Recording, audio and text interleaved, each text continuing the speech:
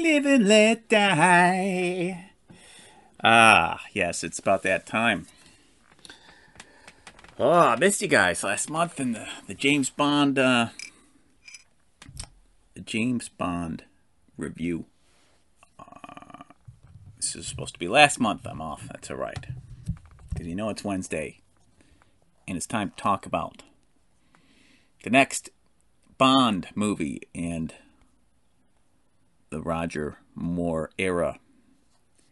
And I'm going to get my IMDb trivia up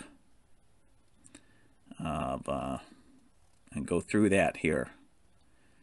And this was the first movie of Roger Moore.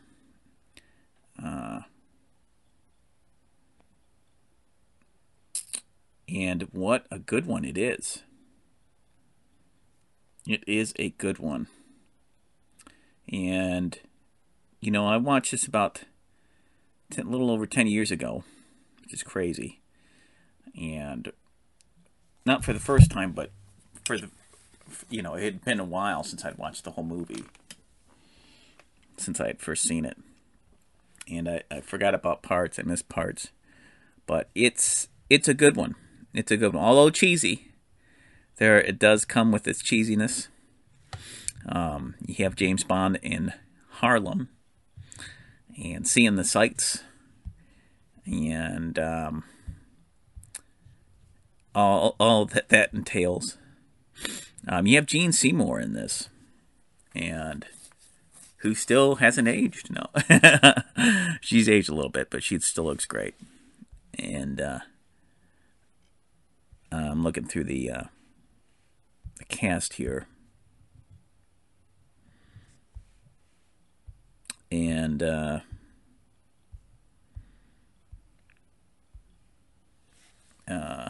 Yafet Kato, who I believe he was in The Heat of the Night. Well, I could be wrong about that. No, I'm thinking of somebody else. I'm sorry. He wasn't in that. He's definitely been in some other movies, so he was great in this. He plays Kananga. And Julius Harris plays Teehee. He's a great henchman in it. And he was kind of like, to me, he's got a mechanical arm in this. He's like the precursor to Jaws, really. Because of the metal arm thing. And he has a claw before Jaws comes into this series, so it's like a foreshadowing, which I thought was pretty neat. Jeffrey Holder plays Baron Samedi. He's great. He's a really good presence in it, and he's really creepy and plays a good voodoo priest kind of guy. And Gloria Hendry, she plays Rosie. I believe she is like one of the Bond girls in it. And Lois Maxwell and Bernard Lee, of course, in their perspective, in their respective. Respective. I'm an artist, so I say perspective. In their respective roles.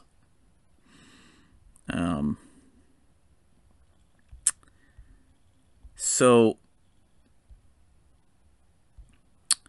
there's a watch that Bond has in this. They introduce it early on. It's like a super magnet watch that comes into play, and it's kind of like a little too powerful. And but it's fun. They have fun with it. I'm looking at the writers. Ian Fleming did the novel, of course. Tom Mankiewicz, he did a lot of these Bonds, and I think the Roger Moore and Sean Connery era, and I think that's why we get a consistency over the years of greatness and a little bit of hamminess, you know. which it's all good. I don't mind a little hamminess as long as it doesn't go overboard. There's a bad move though in this though, and they always talk about it. There's a great stunt where this car goes over a bridge and does a little spin-a-rooney, but it's kind of, they put in a cartoon flip noise, and that wasn't good. I don't think the director should have done that. That came off really cheesy. I think that's kind of an artifact of kind of the, I don't know, the let's just be silliness of the time. I think if another director had that scene, you wouldn't have had that. And if I had my chance to edit that out of the movie, I would just that would be the only edit in the whole movie, would be just to take that noise out, because it cheapens the stunt itself, which should have been just either the car noise or just been quiet. Everything should have paused for that, because it's such an awesome stunt. It just flips over in the air and lands on its wheels again, going off and on these ramps. And of course we have Clifton James playing Sheriff Pepper Boy, who is the comedy relief sheriff who plays that stereotypical Southerner Louisiana cop in this, who comes back in this, and I think the next one, the Man with the Golden Gun. I think, yeah. They make kind of a big deal out of him for a while. Maybe they lean on him a little bit too much, but in small doses, he's fine. He's fine. Here is the storyline. Several British agents have been murdered, and James Bond is sent to New Orleans to investigate these mysterious deaths. Mr. Big comes to his knowledge, who is self-producing heroin. Along his journeys, he meets Teehee, who has a claw for a hand, Baron Samedi, the voodoo master, and Solitaire, the tarot card reader. Bond must travel to New Orleans and deep into the bayou.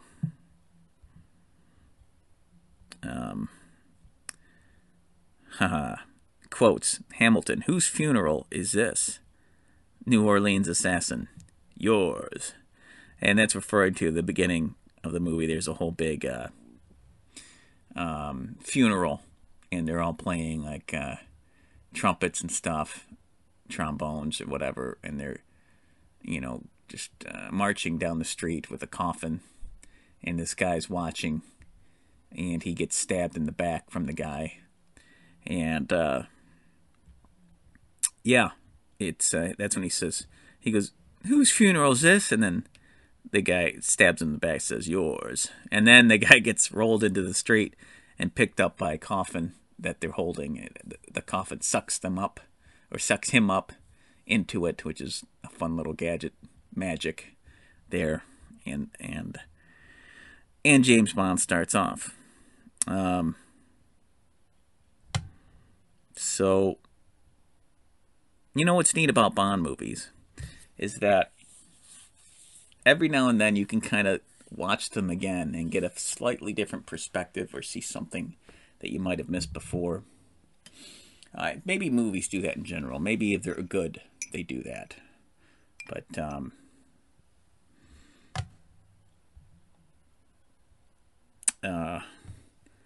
there's just something about coming back and rewatching films that you enjoy.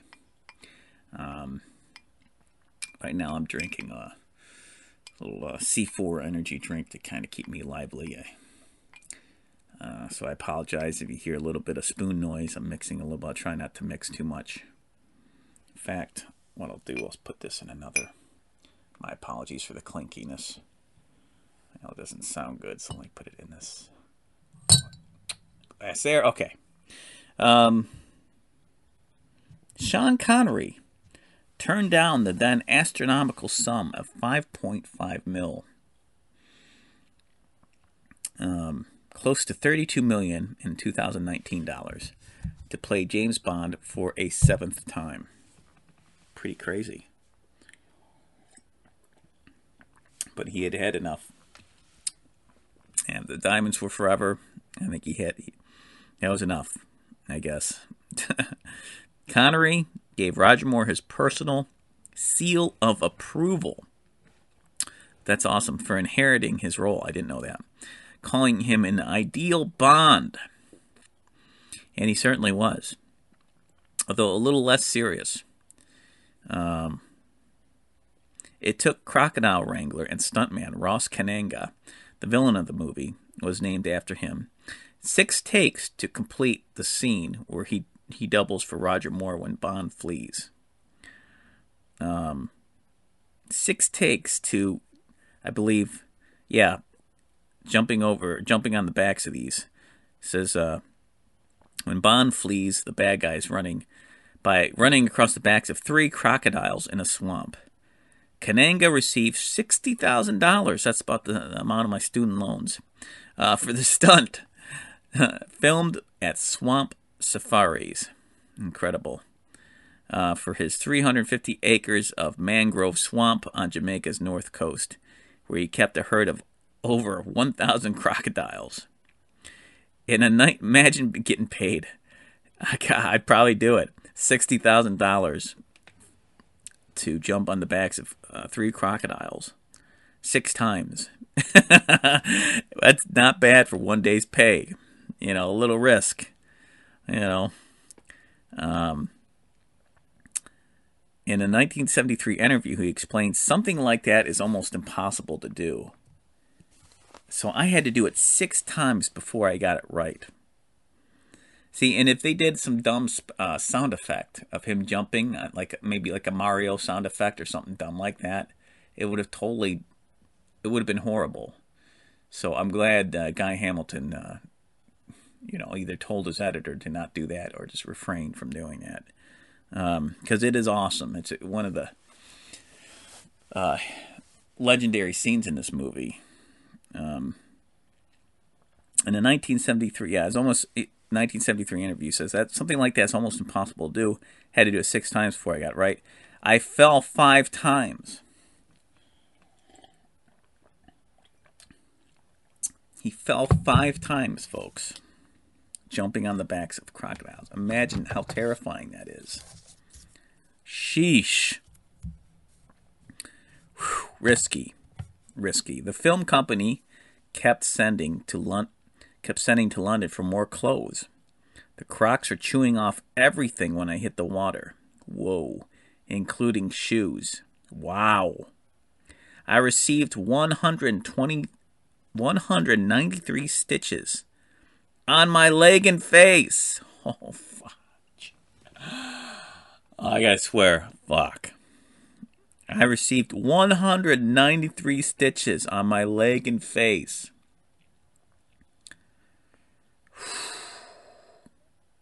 So yeah, he paid for that. It didn't go as flawless as we would we might think, maybe. Whew. Roger Moore was 45 when he made his debut as 007. See, that's amazing. I'm 44 now. And that's incredible.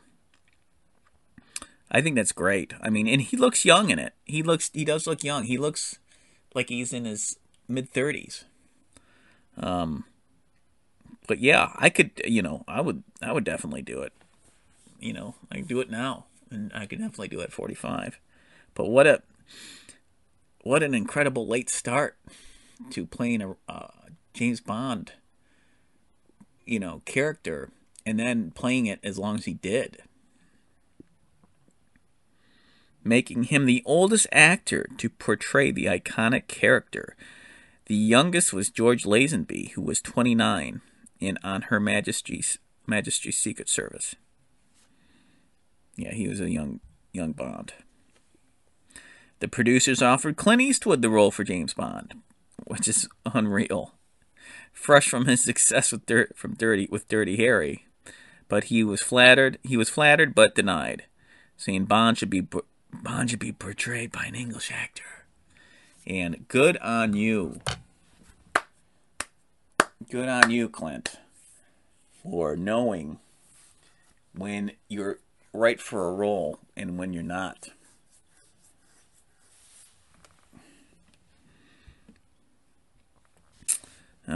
Yeah, there's a long boat chase in this movie, an excessively long boat chase. The boat chase through the bayous was originally written in the script as just scene 156, the most terrific boat chase you've ever seen. Bond's speedboat jump made it into the Guinness Book of World Records for the distance of 110 feet. A record that stood for three years. Clifton James' spontaneous reaction in that scene was kept in the final print. Good. You love that. Always gotta love that. Bond's stunt boat used to make the high jump over Sheriff Pepper's car.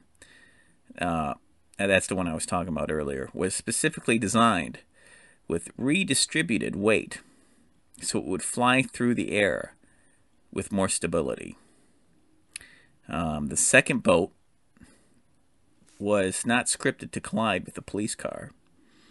But after this happened, while shooting the stunt, the script was changed to accommodate it.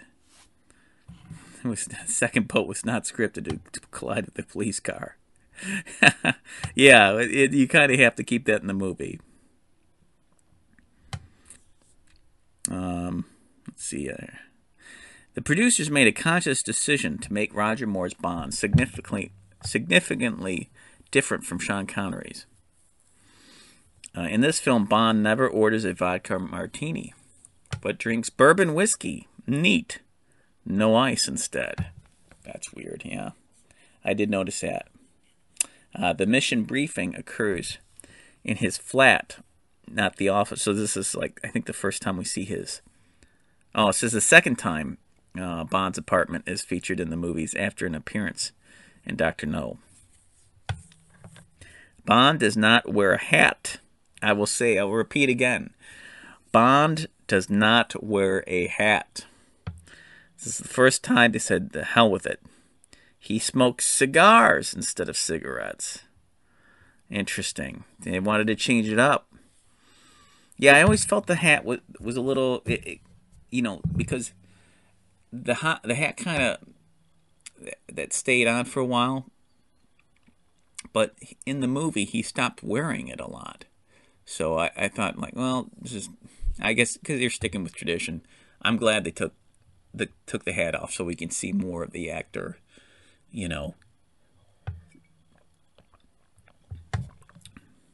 side profile and all that. I always thought there would be one where Connery has the hat off, but I guess I was wrong. See, that's why it's interesting to rewatch these movies. Roger Moore suffered an injury during the boat chase. The engine cut out, and the momentum carried him into the boathouse. He cracked some of his front teeth and twisted his knee. He had to walk on a cane for several days afterward, but was still able to complete the scene. Good on you, Raj. Because all he had to do was sit in the boat. Ouch. Yeah, that's rough, cracking your front teeth. Twisted knee, yeah, it's a twisted knee, that sucks, but I hate cosmetic stuff like that with the teeth, because I know how much money it is to get fixed and all that. Here we go. The magnetic wristwatch was Roger Moore's personal favorite Q gadget. Also in this movie, where Bond goes to get his assignment and meet M, is in like a boat, like the wreckage of a boat, and the whole interior is at a slant diagonally. So I thought that was a neat set to have a secret meeting, a mission assignment. This is interesting. Let's see. First Bond film, which 007 has a liaison with a black woman, Rosie Carver, played by Gloria Hendry. When this movie was released in South Africa, all of Hendry's love scenes were removed. due of the apartheid policies of the government. Interesting. According to Paul McCartney, after director Guy Hamilton heard the title song in its release, he said, "Yeah, that's good for a demo. But when are you going to do that? When are you going to do the real record?"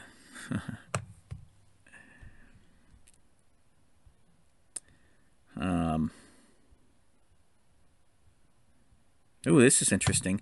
According to Roger Moore, Yaphet Kotto was, maybe I'm saying it could be Koto Kato. It's Kotto. Kato. Because you take the K out, it's Otto. So Kato was difficult to work with. But Kato denies this. Kato maintains that though he may have been quiet, he was courteous to everyone in the movie. Interesting. Who's saying the truth? He plays a good villain, though. He's good. He's got good presence. There's a scene where he's in makeup. He's in disguise as a lighter-skinned person, I guess. I don't know. And I don't know. The thing is, like, everyone kind of knows that he's in disguise. So when he rips the disguise off, it's not really that big of a surprise, really. Not really, But I guess it's still kind of neat to watch in the movie because they did a neat job on, making him look like somebody else. It's kind of like a Mission Impossible thing. But again, I thought we knew that was the main guy, Or maybe I've seen it so many times now. I'm not, I don't have that naivete,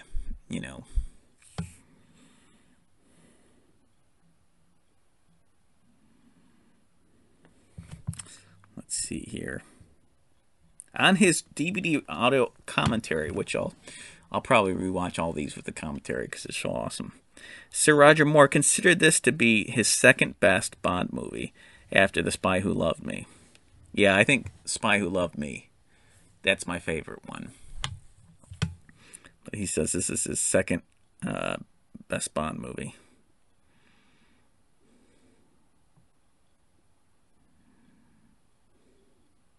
Oh, this is interesting. According to Yaphet Kato, he was not allowed to do any press for the movie, nor was he allowed to attend the premiere. Kato states, the producers told him that they were afraid of the public's reaction to the villain being black.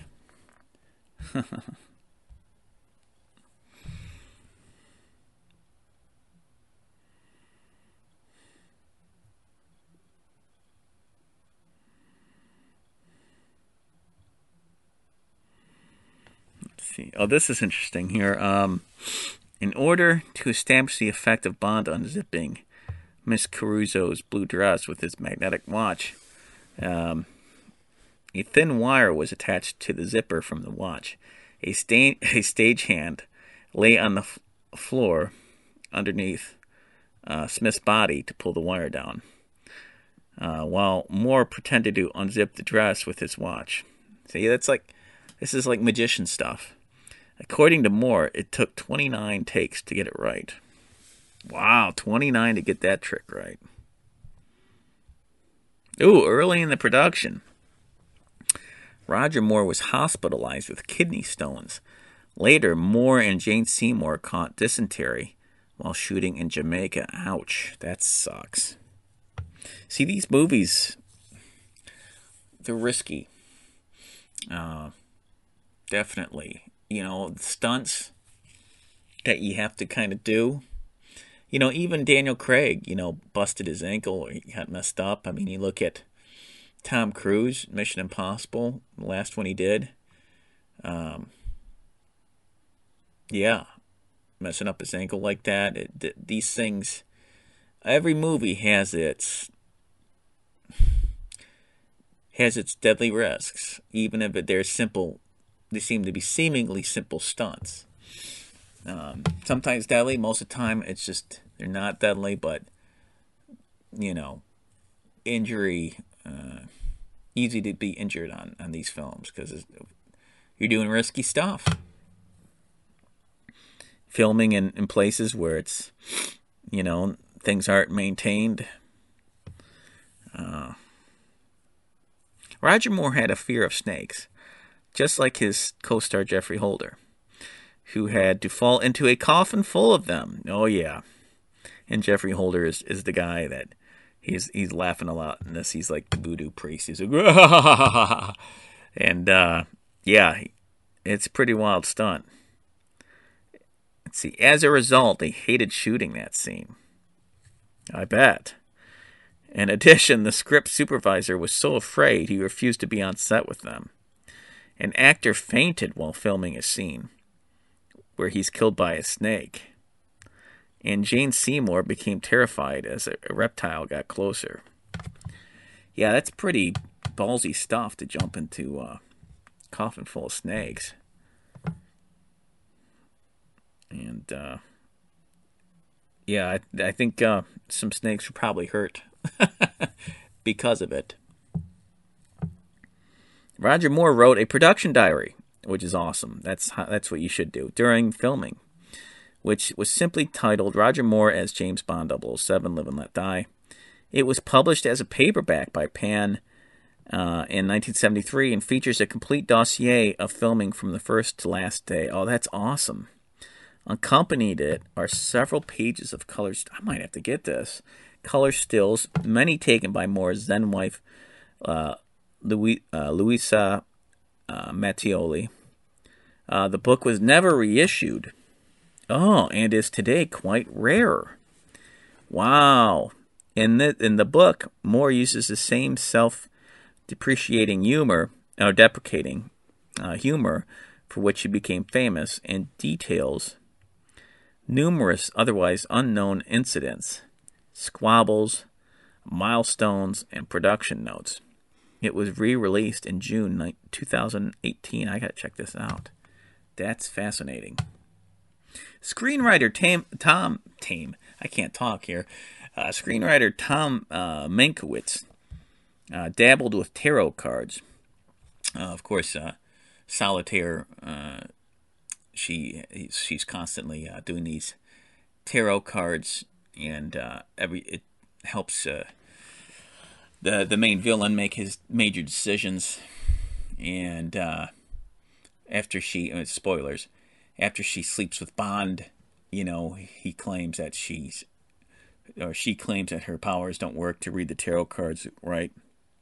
Of course, this is Jane Seymour playing Solitaire, and there's a great scene where after they sleep together, because Bond tells her, it's in the cards, and he shows her, the lover card and all that. So she must sleep with him. She sleeps with him, and then at the end of it, I forgot if she leaves the room or something like that. He pushes the cards over, and they flip over, and they're all lover cards. So no matter what card she picked, it was going to be the lover card, which is pretty great. However, these cards, it's a little cheesy because the cards have the 007 not so subtle logo on the backs of them, which some blatant logo branding right there, but it's like, you don't need to sell us in 007. We're in the movie theater watching it, but whatever. Screenwriter Tom Mankiewicz dabbled with tarot cards to familiarize himself with the art. He took them to a party and performed tarot readings on the guests. At the party, Michael Caine, and his then girlfriend attended, of course, and he used his tarot cards to predict the two of them would be married. The two married, and Mankiewicz said in his autobiography that for years afterwards, Michael's wife, Shakira Caine, was convinced he had special powers.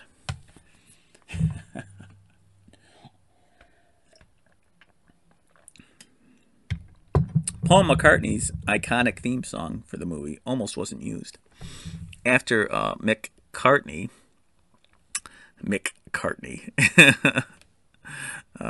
submitted this song, producer Harry Saltzman said he liked it, but wanted it to be sung by someone else, preferably a black female artist.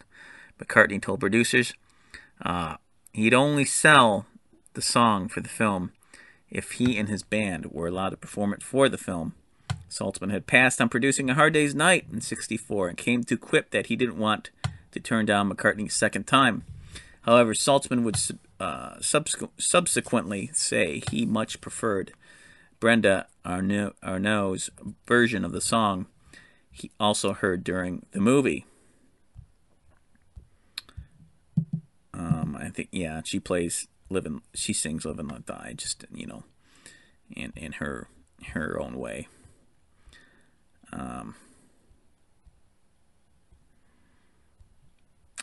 So, yeah, there's a lot of trivia on this. Like I always say, you can always check out the trivia on IMDb to get the whole thing, because otherwise each one of these podcasts would be 2 hours going over the trivia alone. Now, I've heard some things. Some people have said, "Oh, the trivia is some of it's hogwash." It doesn't seem that way. Most of it seems pretty dead on.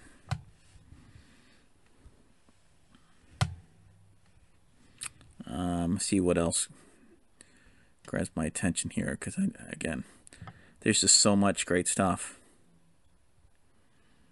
The movie holds the record for the most watched movie to be broadcast on British television, and it was shown on ITV on January 20th, 1980. It attracted 23.5 million viewers.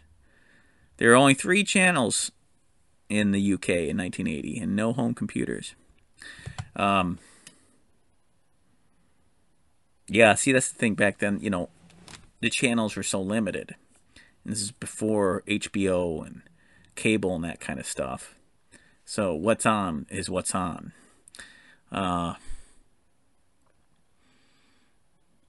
There's a cool scene. One of the memorable scenes that came to mind, and this is big spoilers, is when Bond puts the pellet. There's this air pellet that inflates. That's another thing that Q shows him, and it inflates somebody. Like, he throws it into something earlier in the movie, like a couch, and the whole couch blows up with this guy on it.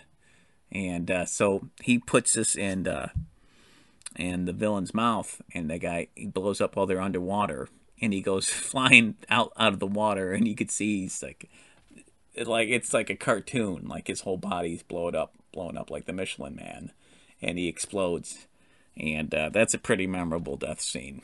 It's pretty awesome.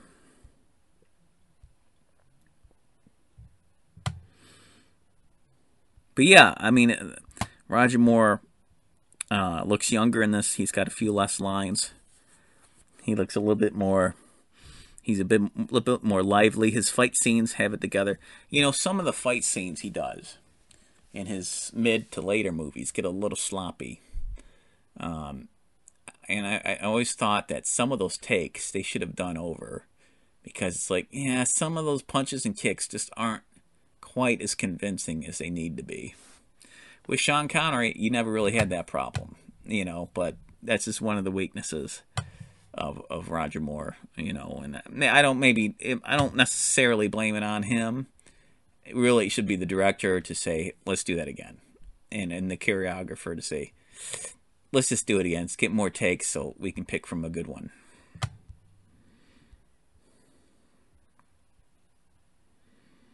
Roger Moore wrote in his autobiography that he played a prank on Jane Seymour. During lunch, she had a habit of asking people nearby to pass the ketchup, then the salt, then another sauce, repeatedly. One day, Moore and the rest of the crew got up and left when Seymour sat down, causing her to burst into tears, causing Moore to regret the joke. Ouch. Someone's a little sensitive.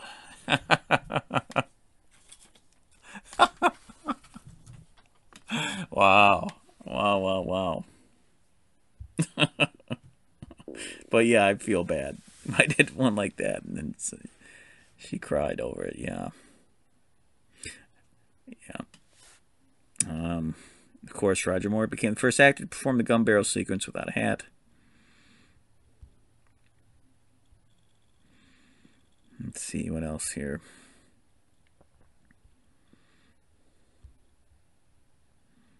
Solitaire. Solitaire is the only character to ever beat James Bond in a card game.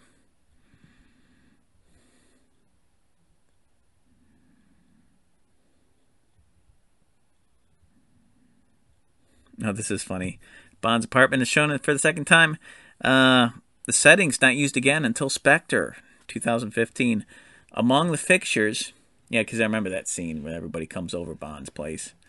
Among the fixtures is a machine making coffee that is treated as a gadget. Today's audience will recognize it as an espresso machine. A la Pavini, Pavani to be exact.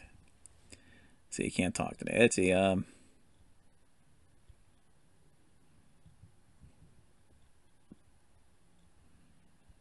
right. Although this is the first movie in which Q does not appear, yeah, that's interesting. The book was actually the first in the series to make reference to the Q branch. The book follows directly from Casino Royale, in which Bond's hand is knife-scarred with a Russian character identifying him as a spy. Q, or Q branch, performs surgery on the hand to conceal the scars.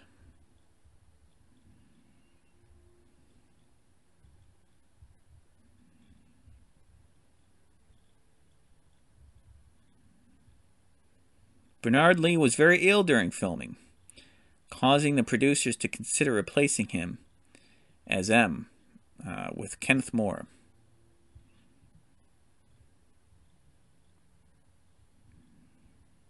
There's some other thing where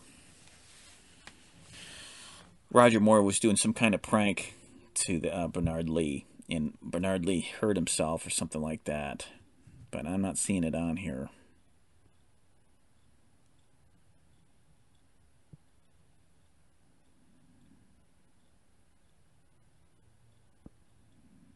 Ooh, this is the only James Bond movie to have a supernatural theme. So, I'll do one more. I'll say one more. Whilst filming Diamonds Are Forever, 1971, this was chosen to be the next novel to be adapted because Tom Mankiewicz thought it would be daring to use black villains as the Black Panthers, and other racial movements were active during this era. This was inclusive with the box office success of the early blaxploitation movies like Shaft, 71, Superfly, 72, and Across 110th Street, another 72 movie.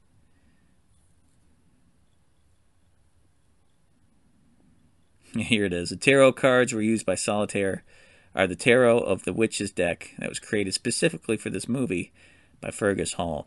Their reverse side, which has the 007 numbering on the red background, cannot be seen in the James Bond 007 tarot book. The tarot card, the High Priestess, was the likeness of Jane Seymour, who played Solitaire. That's cool. Very cool.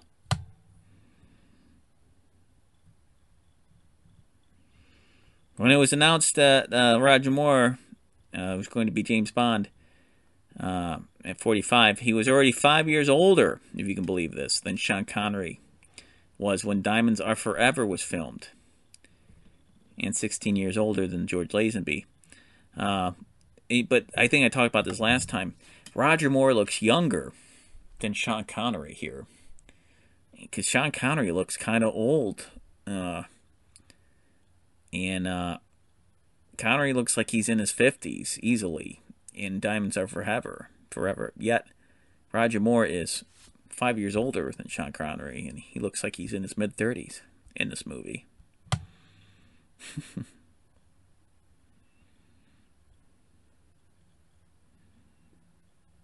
Ooh, interesting.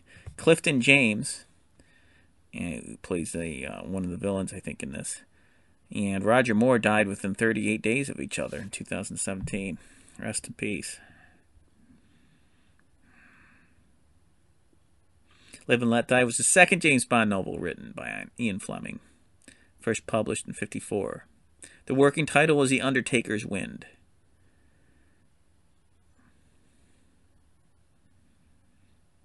Story elements of the novel had also been used for Your Eyes Only and License to Kill.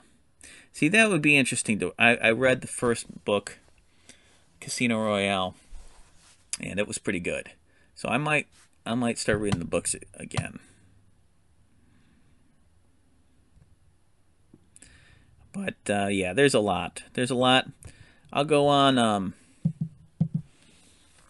little bit longer. Just telling you, there's a lot of